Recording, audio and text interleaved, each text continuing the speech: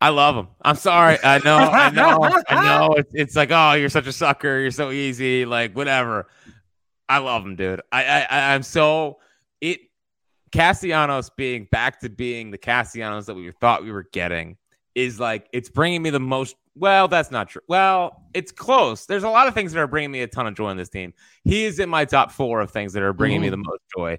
And the home run yesterday and the 2 home runs, the second one getting out, a little wind blown, but whatever. A little bit. We'll take it, though. Look, if it was last year, it would have got blown in on Castellanos. So, sure. It just evens out. It evens out. Water always finds its level.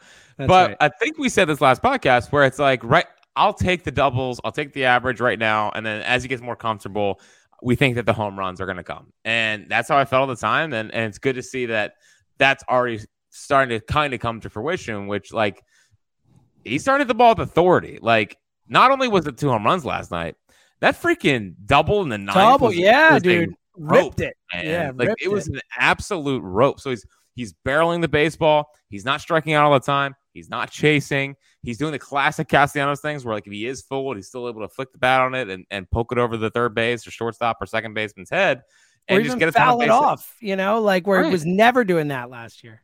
So, like, if you're asking how much do I trust him, I'm pretty much at like an 8 out of 10. Like, wow, I think he's just confident. And there's been so many articles written. I think Alex Coffey wrote another article about him today about how, like, basically he's talking about how last year there's a lot of human stuff. And I know you don't have to say it. Can I say it for you? Can I say it for you so I don't have to do the disclaimer of Jack? I always say this.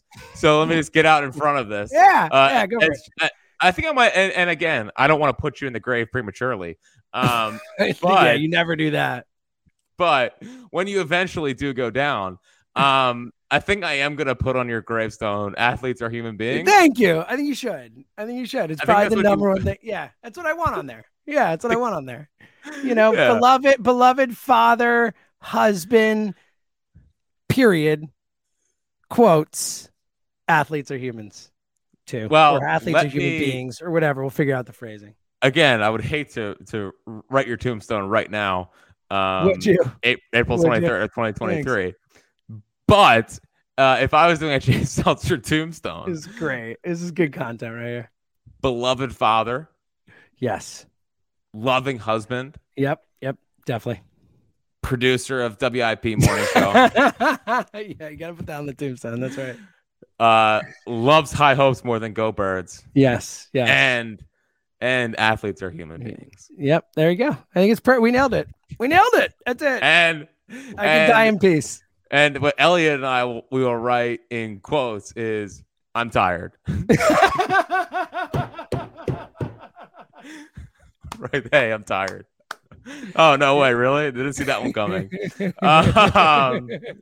So yes, this is going on James's tombstone, but athletes are human beings. And like he talked about last year, like he's got a lot of stuff going on. And like he seems like a guy that needs a big family. Like I want to be a part of this whole thing, not feel like an outsider. I'm not saying they made him feel like an outsider last year, but when you're paid that contract, you're the new guy.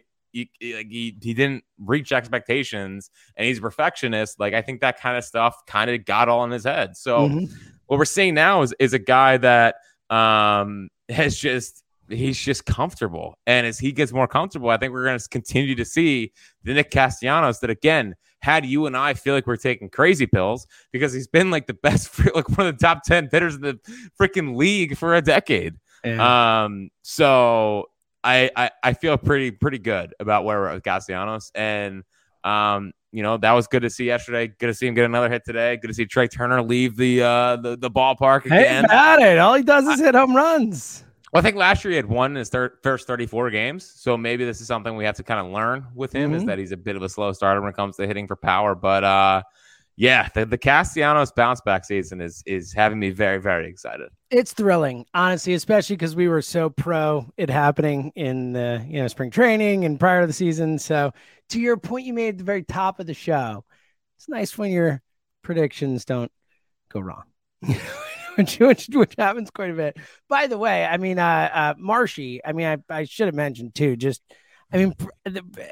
the dude's leading the league in OPS. I mean, batting it homer off a lefty today. I can't believe how quick this is happening. And obviously there'll be a lull. Don't expect this guy to lead the league in OPS. Don't expect him to bat 360 or whatever. You never know. But are you surprised? I mean, look, I think we all thought he was going to get better. Are you surprised how quickly this is happening? And how confident are you? You just gave us an 8 on Casty. Like, not that he's going to be 360, 1100 guy, whatever, but like, how confident are you that Marsh is just a good hitter now?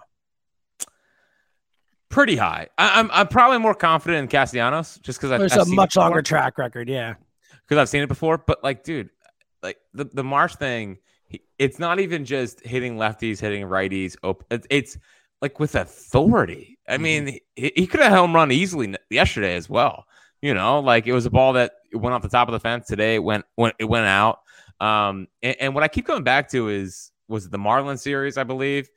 Whereas late in the game, he's facing Devin Smeltzer, and he hit a 440-foot bomb to left center field. It's like, holy cow!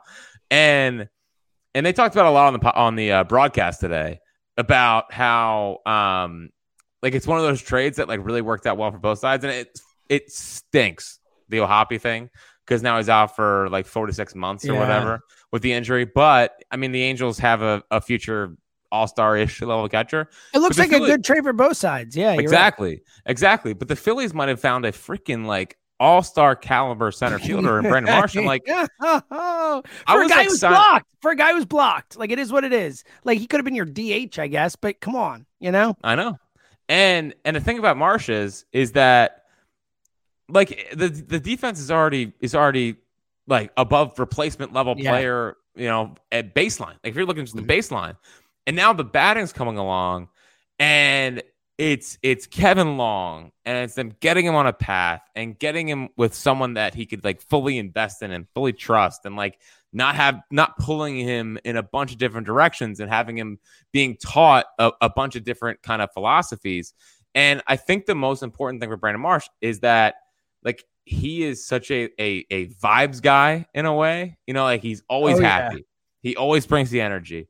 And I think pairing him with a Kevin Long, like I just think that we're gonna look up even like a year from now, 2 years from now, and like Marsh is gonna be one of the even more vocal leaders of this team because of what he brings from a locker room clubhouse standpoint, coupled in with the fact that like he's an all-star caliber center fielder. Like they legitimately traded and like it's been so long, James, and an old regime since they have traded for a guy that had talent elsewhere and was a former top prospect and have turned him into an all-star. I know. Like, this is not what the Phillies do. It's not what they do. No. It's probably like Worth comes to mind.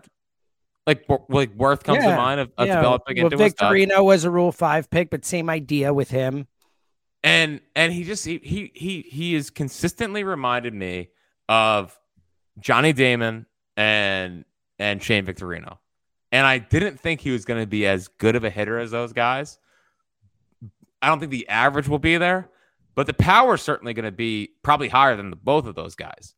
And he is developing into an absolute stud. And you talk about breakout seasons and comeback seasons and whatever. You have a Castellanos bounce back. You have Marsh breakout, Bone breakout, Stop breakout, and then you're adding Bryce. Like it's so exciting. It is so exciting. They have 5 guys batting over 400 right now. Yeah. Like 300 right now. Like it's insane. It's insane. Yeah, and it really is. They're gonna come back. They're gonna break through this. Like the 11 and 12 thing. It's a minor speed bump in what is going to be a great season for this. Well, and Marsh super young too. Is he 25? I mean, it's a really exciting move by the Phillies. And we were talking last time about Gianfranco Stada contract. Now, I mean, that's another guy you start to think about, like lock that dude up, take away some arb years, all that kind of stuff. If this continues.